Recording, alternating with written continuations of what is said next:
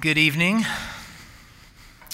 My name is Jason, and I work here, and I'm going to preach tonight.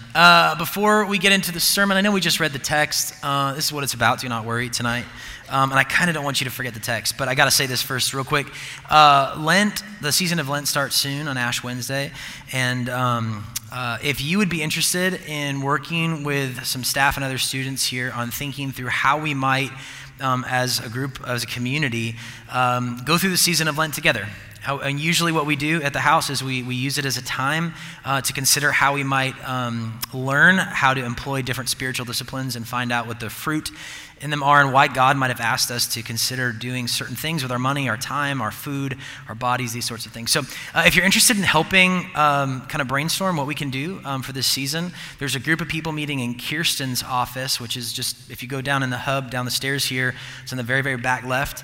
They'll be meeting after the house to talk about that, and we'd love for you to join that. So if you don't know where the office is or something, just come find me afterwards. I'll be standing around back here somewhere and point you to it. So as we get into the sermon tonight, I want to ask you a question, and I want you to, it's not rhetorical, I really want you to think about it for a minute. It's just going to help, I think, frame the rest of our discussion. I want you to think about what it is that you treasure. What it is that you treasure. It's a word that comes up in the text tonight, and I'm going to I'll say a couple different words that get at the same idea, because that's kind of a foreign word for many of us. Unless you're a pirate or something. What do you treasure? What do you hope for? What do you hope for? What do you think? This is, I think, some of the connotation in the text. What do you think would bring you the security, the meaning, and the identity that you really, really long for? What is it that in your heart and in your mind you treasure because you want it so badly, or you want to hold on to it so badly, or you're not going to let go of it ever?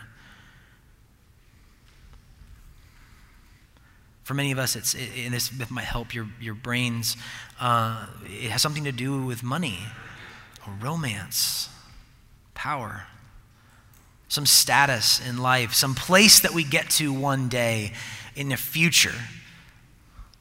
Somewhere underneath the surface, when somebody says, what do you want to do with your life? I know on the surface there's a ton of anxiety that comes from that question. It just plagues this age. It plagues the college time. What do you want to do with your life? Most of us are just like, please don't ask me that question, you know? But somewhere beneath the surface level anxiety, there is something that's you're probably afraid to let out. This thing you treasure that you hope one day might happen. What is it that you treasure? What is your heart set on that would bring you security or meaning or identity? Picture it. Picture it. This will help so much if you actually have something in your mind. Daniel, would you put up that first verse for me? Fear not. Jesus has this to say in a parallel passage to the Sermon on the Mount. Through Luke, the gospel writer, he says, fear not, little children, for it is God's good pleasure to give you the kingdom. Fear not, little children, for it is God's good pleasure to give you the kingdom. Do you believe that? Do you believe that you don't have to have any fear? That you don't have to have any worry or any anxiety because God wants to give you his kingdom? Statistics would say that we don't believe this. At this point, the number one mental illness in America is anxiety. That's a synonym for many of us for fear. Amongst college campuses, statistics would say, at a low estimate, 80% of college students in America say that they frequently or daily experience overwhelming levels of stress. 80%. Almost half of whom don't seek any help for it. And there's all sorts of sobering statistics that are sort of the fruit of our anxiety and our worry that we deal with all the time as we try to cope with our anxiety and our worry. There's something that we long for that we don't think can be provided. There's something that we want. I would argue there's some things or something that we treasure. And we worry because we may not have it. We worry because we might lose it. And so we seek to find things to manage and manipulate our circumstances. And we try so hard. We put so much effort and so much energy. Worry is that, like it's so much energy. It's spinning wheels. Like it doesn't ever accomplish anything. But 4 out of 5 of you statistically, I don't know how much that number bears out in this room, but my experience leads me to believe it's likely true.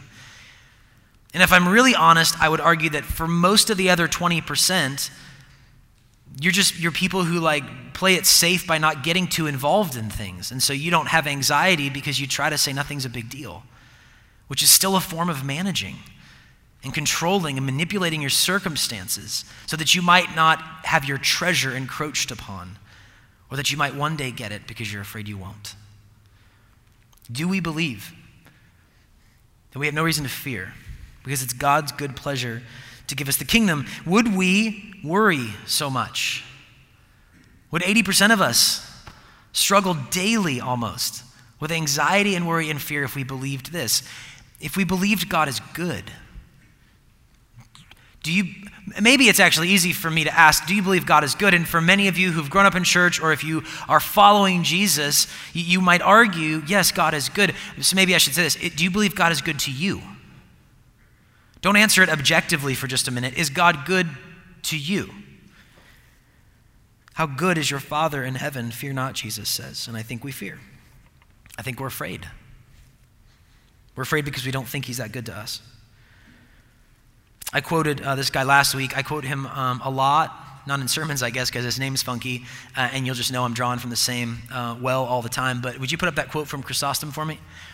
I love this guy. He says this. He says, you to whom he gave a soul, for whom he fashioned a body, for whose sake he made everything in creation, for whose sake he sent prophets and gave the law and wrought those innumerable good works, and for whose sake he gave up his only begotten Son, you. This was written a very long time ago, but do you believe that this could be said about you? That God would think so highly of you that for your sake he made everything in all creation for you. Do you know that he wants to give you, Jesus says, the desires of your heart? That he has promised to supply your every need. And if you did, would you still treasure what you do? If you believed what Jesus said, would you worry so much? Tonight, what I want is for you to hear his heart for you not to worry, and why he says we don't have to, that we don't have to be afraid. Jesus is going to warn us about what isn't good for us. And for many of us, we might take offense at that. We don't like to be warned. We don't like to be told what's good and bad for us. But Jesus sits as the high king of all creation, the very one by whom, for whom, and through whom everything was made. And he's going to warn us a couple of times.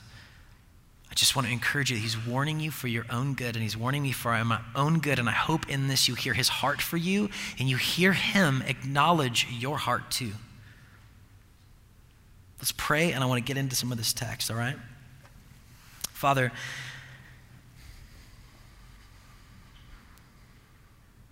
may your spirit be on the loose in this room, comforting, convicting, bringing your word to bear on minds and hearts. May you be faithful to all the promises in the text that we're about to read. Please, please, please. Help us all here to believe because we doubt so much that we don't need to fear because it is your good pleasure to bring us the kingdom. In Jesus' name we pray. Amen. All right, we're looking at Matthew chapter 6 in the Sermon on the Mount. This is part of three chapters, 5, 6, and 7 in Matthew, of one collected sermon of Jesus. And we're walking through it asking the question, what does the kingdom of God look like? Jesus talks a lot about us entering his kingdom. He talks about the kingdom of heaven or the kingdom of God all the time. What does it look like? And in this sermon, we get to see a picture of the heart of the Father and the kinds of people that make up his kingdom, of the way of life in his kingdom, of how to enter his kingdom. These kinds of things, right? So we're going to look at this from Matthew chapter 6. Would you put up that first section? Jesus says this in verse 19 through 21. It was read. We're not going to read the whole thing. I'm going to skip through some sections tonight, but I want to focus on some key things, all right? So this is Matthew 6, 19 through 21. Do not store up for yourself treasures on earth where moth and rust destroy and where thieves break in and steal, but store up for yourselves treasures in heaven where moth and rust do not destroy and where thieves do not break in and steal. For where your treasure is, there your heart will be also. All right, keep that up for a minute. This is first and foremost a warning. Do not store up for yourself, or depending on your translations, I warn you, it might even say. Do not do this. Do not store up for yourself treasures. I'm warning you. And we should hear it like that. And what is his warning? What is the warning that he's giving us? It's not just a command not to store up stuff. The warning is that if you store up treasures on earth, moth, rust, and thieves have access to them. Nature and time and other people. These things that you store, these treasures that you have on earth are breakable, ageable. I don't know what the word is, right? These things we can lose. These things can fall and crumble before us. I'm warning you, if your treasure is in these things, they cannot last. They will not last. He knows this. He knows that all of our earthly treasures are fleeting at best. One of my favorite stories about a couple who knew the reality of this, I got this story from the autobiography of their marriage, actually. This guy named Sheldon Van Auken, he and his wife bought this car. This is the first brand new car they ever bought in their marriage. First brand new car. Everything was sort of a junker before, and they bought this brand new car. And the first thing they did when they brought it home is they got a bottle of champagne, and they went outside with a hammer, and they put a big old dent in the back of their car. Kid you not. Why would they do that? They just bought a brand new car. Why would they do that? Have any of you ever seen the van that I drive around in? Okay. I told the New York mission trip team that we're taking that up to New York, and there was panic in the room. My dash looks like a Christmas tree right now. It's terrible. And I got into an accident recently. Somebody rear-ended me, and the insurance adjuster said, quote, "There's damage on all four corners of your car." How did this happen? And I was like, oh, different things. I didn't get a lot of money. Anyway, I don't care about what happens to my car at this point. I got the van used. We put a new transmission in it. But I mean, for real, I feel like we got a steal on this sucker, and I will drive that into the ground. Like, I don't care. I've maybe a month ago, I was backing up out of a garage, and I've actually never been driving and at fault for an accident. This probably makes me sound terrible, but I feel the need to defend myself a little bit. I was backing up out of this parking space, and I hit this pole, like as I was backing out on my left, and so like the mirror's wrecked, and there's this dent on the side and that kind of stuff, and I was like, oops, and I pulled forward. And if you look at like the driver's side door, I went home that night with a giant crowbar and was like popping out the side of the car to make sure the door can open and close. If you look at it right now, you'll see my mirror's gone, and there's like all these dents on the side. The total emotional and spiritual effect that had on me was, whoops, forward. Okay, now go back. That's it. Why? Because the car doesn't own me. I don't treasure the van. It's a functional, I'm thankful for it. I really am, y'all. Like I treasure probably having two cars. I probably do. Like if we lost it, that would suck for a while until I figured out some other situation. But I don't care about it. You can borrow it. I don't care if something falls on it. I parked it under a tree the other day that had a bunch of branches falling off, and I was like, well, I mean, I don't know. So I don't want somebody else to have to park there, you know? That's what I was thinking.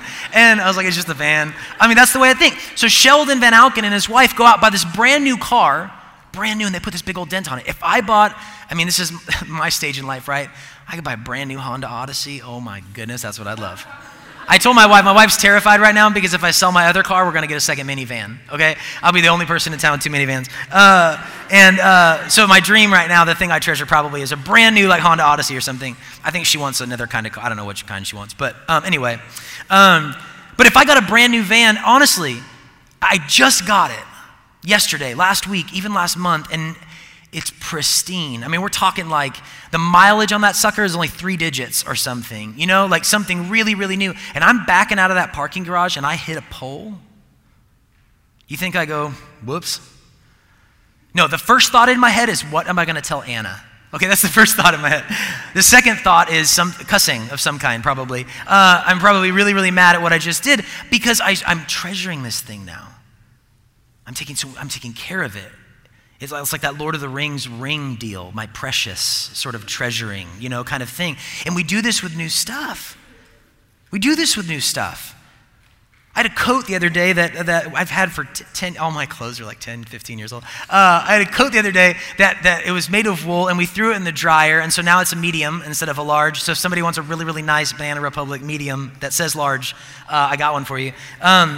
It's a really good coat, but I was like, dang it, that sucks. And that's it. That's like all I said because I've had it for 10 years. I don't treasure it.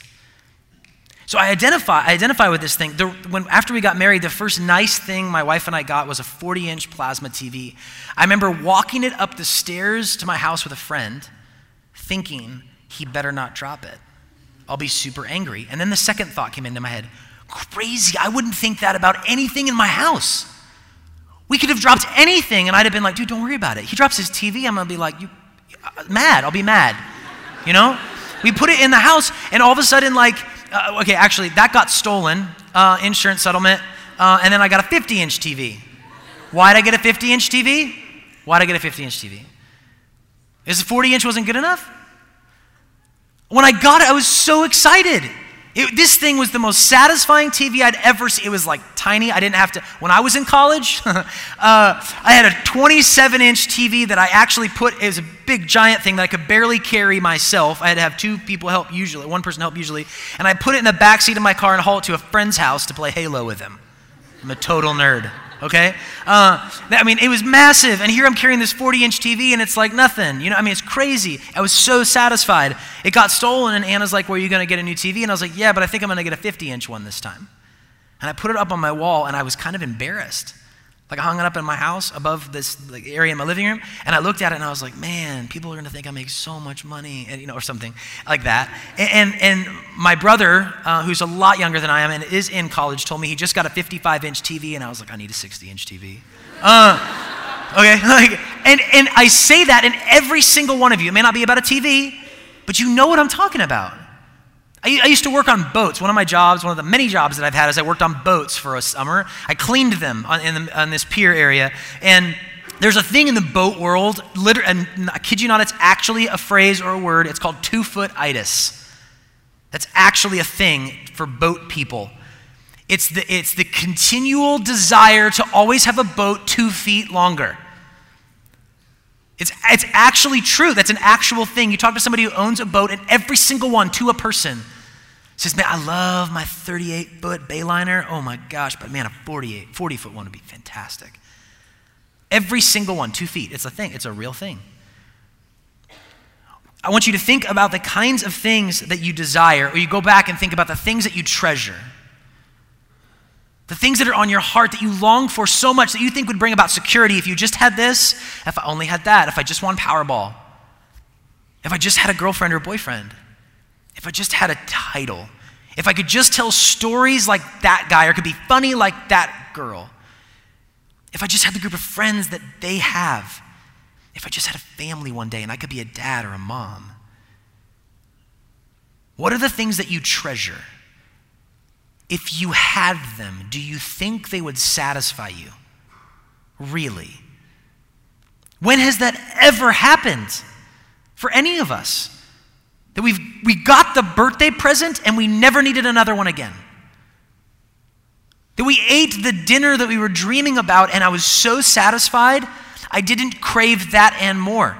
The other day, I'm not kidding, I have an uncle that's involved in this dream dinner thing that they send meals out. I hope he doesn't hear this. God, I don't think he listens to any of this stuff. Thank God for right now.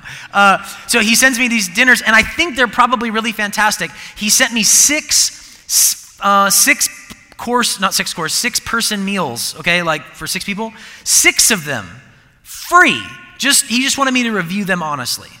So I got this huge frozen cooler of 6 family meals. I was so excited. Every single meal we ate, I was like, Anna, your food is way better, which is true, and I'm sure she loved to hear, but I was like, am I so dissatisfied that dream dinners I'm giving away. Dream dinners. Like it's apparently ridiculous. I gave a lot of these meals to somebody else because I actually got a second round of them. Anyway, whatever. And I gave like 3 of them away. And the people that got those meals were like, oh my gosh, this is so good. And I'm like, my standards, holy crap. And look, there's nothing wrong with me. It's actually wonderful probably that I love the way my wife cooks food and the kinds of meals that we eat at home. And I love that kind of stuff. But how often are we satisfied and it lasts? Or do we just have in virtually every place in our life a 2-foot-itis sort of thing? Just a little bit more, just a little bit more, just a little bit more. And Jesus knows all of it, nature and time and people will make these things fleeting. Jesus knows that. He knows that even if we got it, it would destroy. And here's what he knows that will terrify some of us even more. Those things that we treasure most, we might never get. Which sounds terrifying if that's the one thing that really would satisfy you. But what if it's not? What if it's not and you spend your entire life gunning for it only to find out that what you really want is a 60-inch TV? That what you really want is to marry somebody else? That what you really want is to not be lonely, but you're laying next to this person in bed and you're lonelier than you've ever been? Or you get the title at work but nobody understands or knows? Or and look, I'm saying a bunch of negative stuff. You go on a wonderful, wonderful vacation and you have a great, great time. And then you come home and you sit on your couch. Now what? Because most of life is lived on Mondays and Tuesdays and Wednesdays and just days, daily living. What will satisfy you? Really? This is so hard, I think, for many of us to hear and to swallow. Jesus is saying it precisely because it's true and it's hard. Why does he care so much about warning us about this sort of thing? And I think it's because of what he says here. There your heart will be also. Our hearts are wrapped up in all of these things that we treasure so much. He cares about you. He cares about your heart enough.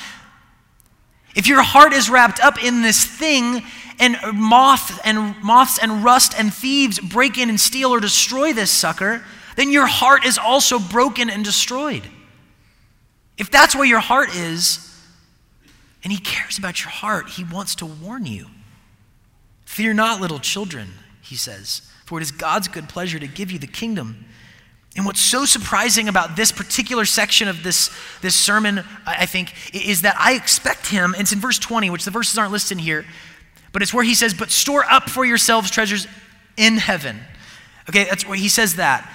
That's so surprising because I think what we expect in our world is what's called asceticism, the doing without things, the lack of things. It's a very Buddhist idea. That, the Buddhist idea is to find sort of peace by rooting out all desire. And Jesus says, no. I am going to lift up desire like crazy and I'm still going to give you peace. You don't have to get rid of everything you want. And so Jesus doesn't just say, do not store up treasures on earth. He says, store up treasures. The energy, the effort that you're putting into treasuring something great, do it. But what are you treasuring? What is the thing? That's this fascinating. He goes more into this later at the very end, okay? But that's the thing. Last week, Jesus taught us to check that we're doing things for the right audience. He knows us so well that he knows that every single one of us wants attention of we want to be known and seen. Attention is probably too broad and basic a word. We want to be known and recognized and seen for who we really are. And he knows that.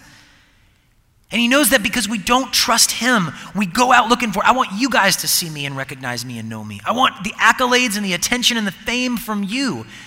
And Jesus says, you need it from the Father, because if you get it from everybody else, you're going to get your reward and it's not going to satisfy you. It'll leave you wanting. Your Father sees you in secret and will reward you. Do it for him. He was going after who we do all of this life in front of.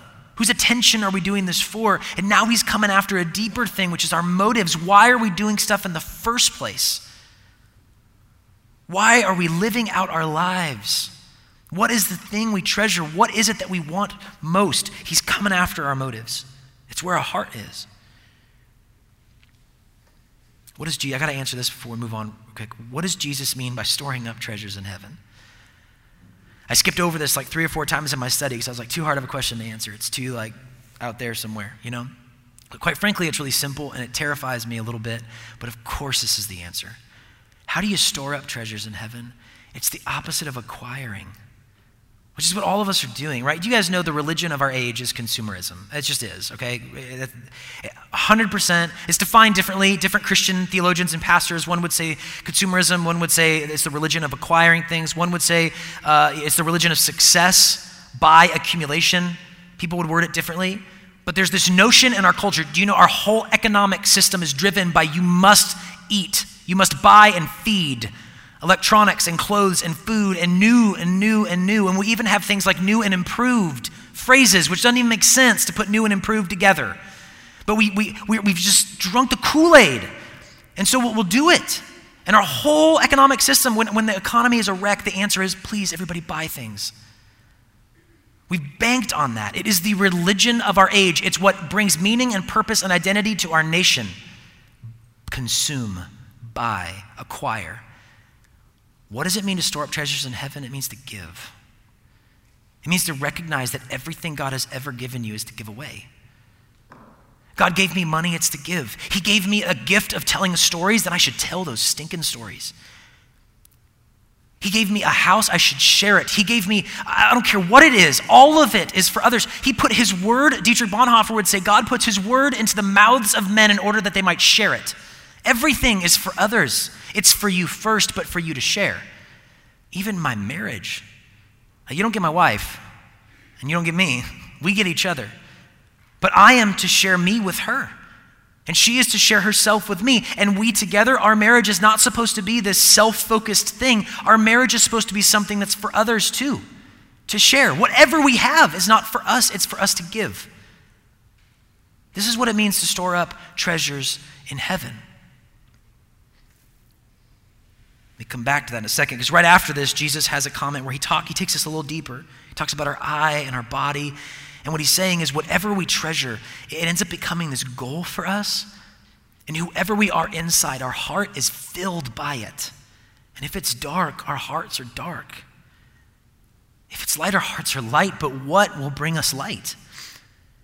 He's just taking it deeper and deeper and saying the futility of the treasures on earth are so dramatic and so stark, you must know that they will end. They will rot and break and get stolen or be destroyed, all of it. All of it, all of it, all of it. And then he says this, and you can put up the next verse, Daniel, that'd be great. He says, you cannot serve 2 masters. Because I think what happens a lot of times when we're warned is we try to just take our foot off the gas pedal a little bit. I try to go, well, okay, I'll slow down on that. I still really want it, and I'm going to work for that in my spare time. And Jesus goes, no, you can't. Jesus sees all of everything divided into 2 categories: creator and creation. That's it. That's it. You can only serve one or the other. That's not, you can try to serve both. You can only serve one or the other. Or to use his other words, you can only treasure one or the other. That can be terrifying.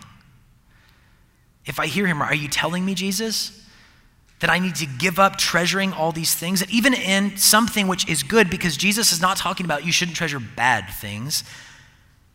I could treasure my marriage or my kids, but my marriage will one day end. I will one day die. My kids, I cannot protect them from everything in this world, no matter how hard I try. My kids might rebel against me and turn, God forbid, I might lose one of my kids before I die.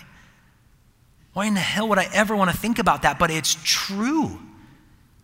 I don't know what's coming. And Jesus is warning me, saying, Jason, if your heart is there, it will be full of darkness and you'll lose it one day. And there's a part of me, he's not done preaching. And we got to stick this out to the end. But at this point, there's a part of me that sees the futility in what he's talking about and the wisdom of what he's talking about. I understand, Jesus, the futility in treasuring earthly things. I get it. I still want those things, though, and you're telling me to give them up. And there's grace in what follows. I got to have you hold on to your questions if you have some at that moment, because he's going to come back to that. But there's grace in what happens next. He says in Matthew 6:25, he says, "Therefore I tell you, do not worry about your life, about what you will eat or drink, about your body, what you'll wear. Is not life more important than food, and the body more important than clothes?" So on one level, he's agreeing with me, right? Like, is not life more important than these things, than all these things that you treasure all the time? Isn't life more than all that? Food is good, clothes are good, marriage is very, very good. Really? Is that all of life? Is all of life summed up in any of these things? No. No, it's not summed up in, all of life is not summed up in that stuff. But he makes this comment that I think is so full of grace, where he says, "Therefore, I tell you, don't worry about your life." He just said there's two options: God or everything else. God or money is how it's often summarized. God and possessions is really probably how we should translate that. But there's only two things that you can serve, God or other. And he says, he assumes that we're going to see his wisdom and we're going to choose God because that's our only other option. There's grace in his assumption here in the sermon. Because he goes, well, therefore don't worry about your life. Why is he saying don't worry about your life? Because he's actually assuming that you have heard and you're listening to him and you're following God now and you're treasuring God. He's assuming that you as a listener to him preaching are making the decision in the middle of him preaching to treasure God instead of other things. And he goes, then don't fear. Then don't fear. Maybe you're not there yet, but my heart is melted by Jesus' grace and his assumption of what we're going to do in response to him. I think he has some very comforting things to say in what follows. I guess let me ask you this, or I'm just going to summarize some of what follows. Some of us might be saying when Jesus says, "Is not life more than food and clothing?" we might be saying, "Isn't food and clothing still important?" Yes, yes it is. And he goes through a whole thing that was read earlier. The birds of the air, they're fed. They have everything that they need. And we don't see them saving up for retirement. We don't see them freaking out. And they work like all the time, but we don't see them freaking out. And they're taken care of just fine. And the flowers of the field, the lilies of the field, are more beautiful and more radiant, clothed better than Solomon in all of his glory. And they aren't spinning uselessly, wondering what's happening tomorrow. And if God takes care of these things, how much more will he take care of you when he has made everything in all creation for your sake? If we can see how he provides, and then this is a biblical understanding that some of us may not agree with. The people that wrote the Bible and Christians throughout history are assuming God's work in everything. In everything. They see him everywhere. And Jesus does too. He sees God at work feeding birds and making flowers beautiful even today. And he assumes he tells us, if God cares about those things but cares about you so much more, why are you so worried? You are more than these things. For your sake, he made all of creation. It is his good pleasure to give you the kingdom. So if he cares about these things, why are you worried? And instead of worrying, he says this. You can put that next verse up. Seek first. He says this near the end of this part of the sermon. He says, seek first his kingdom, seek first God's kingdom, the Father's kingdom, and his righteousness, and all these things will be given to you as well. Seek first his kingdom. Once again, Jesus doesn't say, therefore don't worry, and it's just the absence of things. If you've ever tried, I was talking to a friend yesterday about this, like if you, or actually this morning, if you've ever tried to cut something out of your life without replacing it with something else, it's impossible. So you can imagine sort of anything in our life that we desire or treasure is like a plant that we pulled out of the ground and there's like a hole there and we need to fill it with something. This is true with anything, y'all, with anything. I mean, I could be standing in front of the freezer at night wanting ice cream and I just go, don't eat ice cream, don't eat ice cream. But if I don't give myself something else to do, I'm just going to be pacing back and forth. I'm going to like go to the bedroom, go to the living room. I'll come back in front of the freezer and be like, don't eat ice cream, don't eat ice cream. And I'll do that and I'll come back. This is my struggle, okay, every night. But that's why my medium doesn't fit. Anyway, but that's a silly, petty sort of thing. I mean, maybe not, but I think it's a relatively petty thing. But this is true for anything. for sin patterns in our life, for relationships. This happens so much with people who break up with each other, who try so hard to have good boundaries after a breakup, but I'm not actually supplanting that with something good and healthy. There's just a gaping hole in my life of time and finances and certain habits of ways we hang out together and these sorts of things, and I'm not actually assuming something else there. And Jesus doesn't say like that. He doesn't say, don't fear or don't worry anymore, and that's it. He tries to steer our desire, take all the efforts that we spend seeking other things and say, seek me. Seek first his kingdom and his righteousness. And we know early on in the sermon, Jesus said that the kingdom of God, he assumes that the kingdom of God is the desire of our hearts. He's been preaching about it. He starts to teach about it. And he makes this comment. He says, your righteousness must surpass that of the Pharisees to enter the kingdom of heaven. He's assuming that the kingdom of heaven is desirable for us and what needs to happen in order for us to enter into the kingdom. Our righteousness must surpass that of the Pharisees. And so here we have Jesus saying that you desire the kingdom. The people he's teaching are people who are following him, wanting to follow him. You desire the kingdom already. Desire his righteousness too. This is the means to get into the kingdom. Now they're both his. And they're both his to give freely. And he does. One church father would argue that God's righteousness is the gift that he gives to everybody who has faith in seeking him.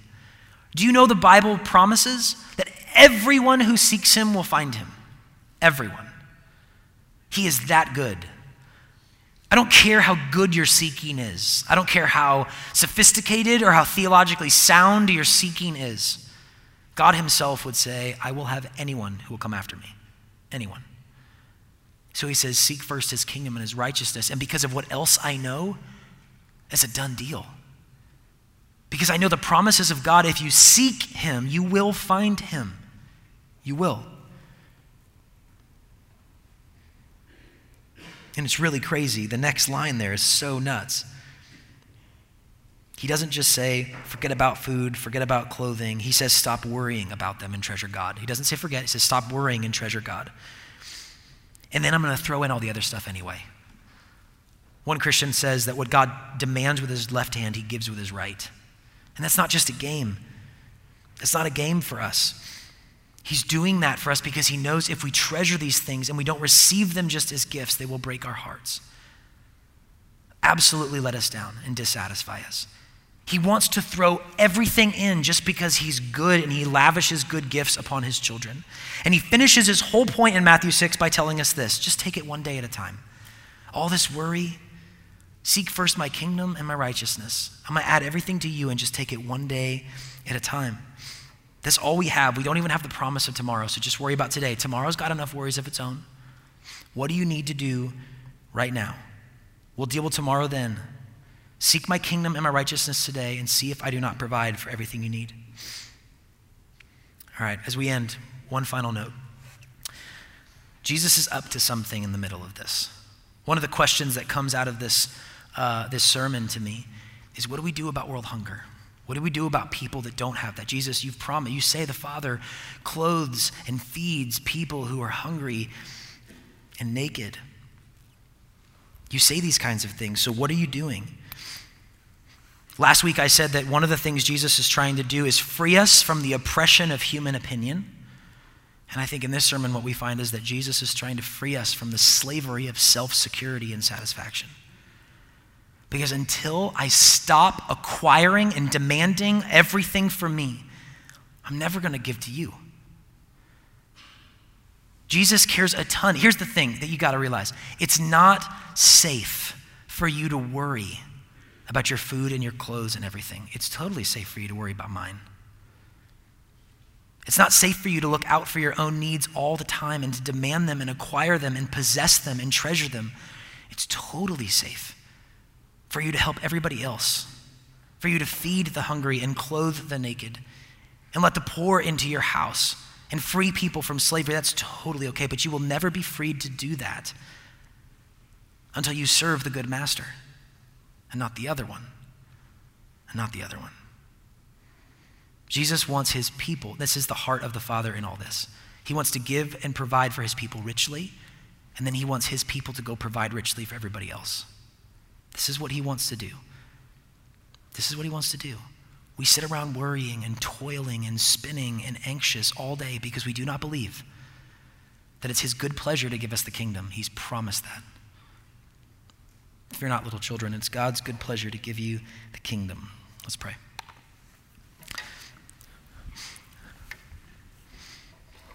Father, help us to believe that.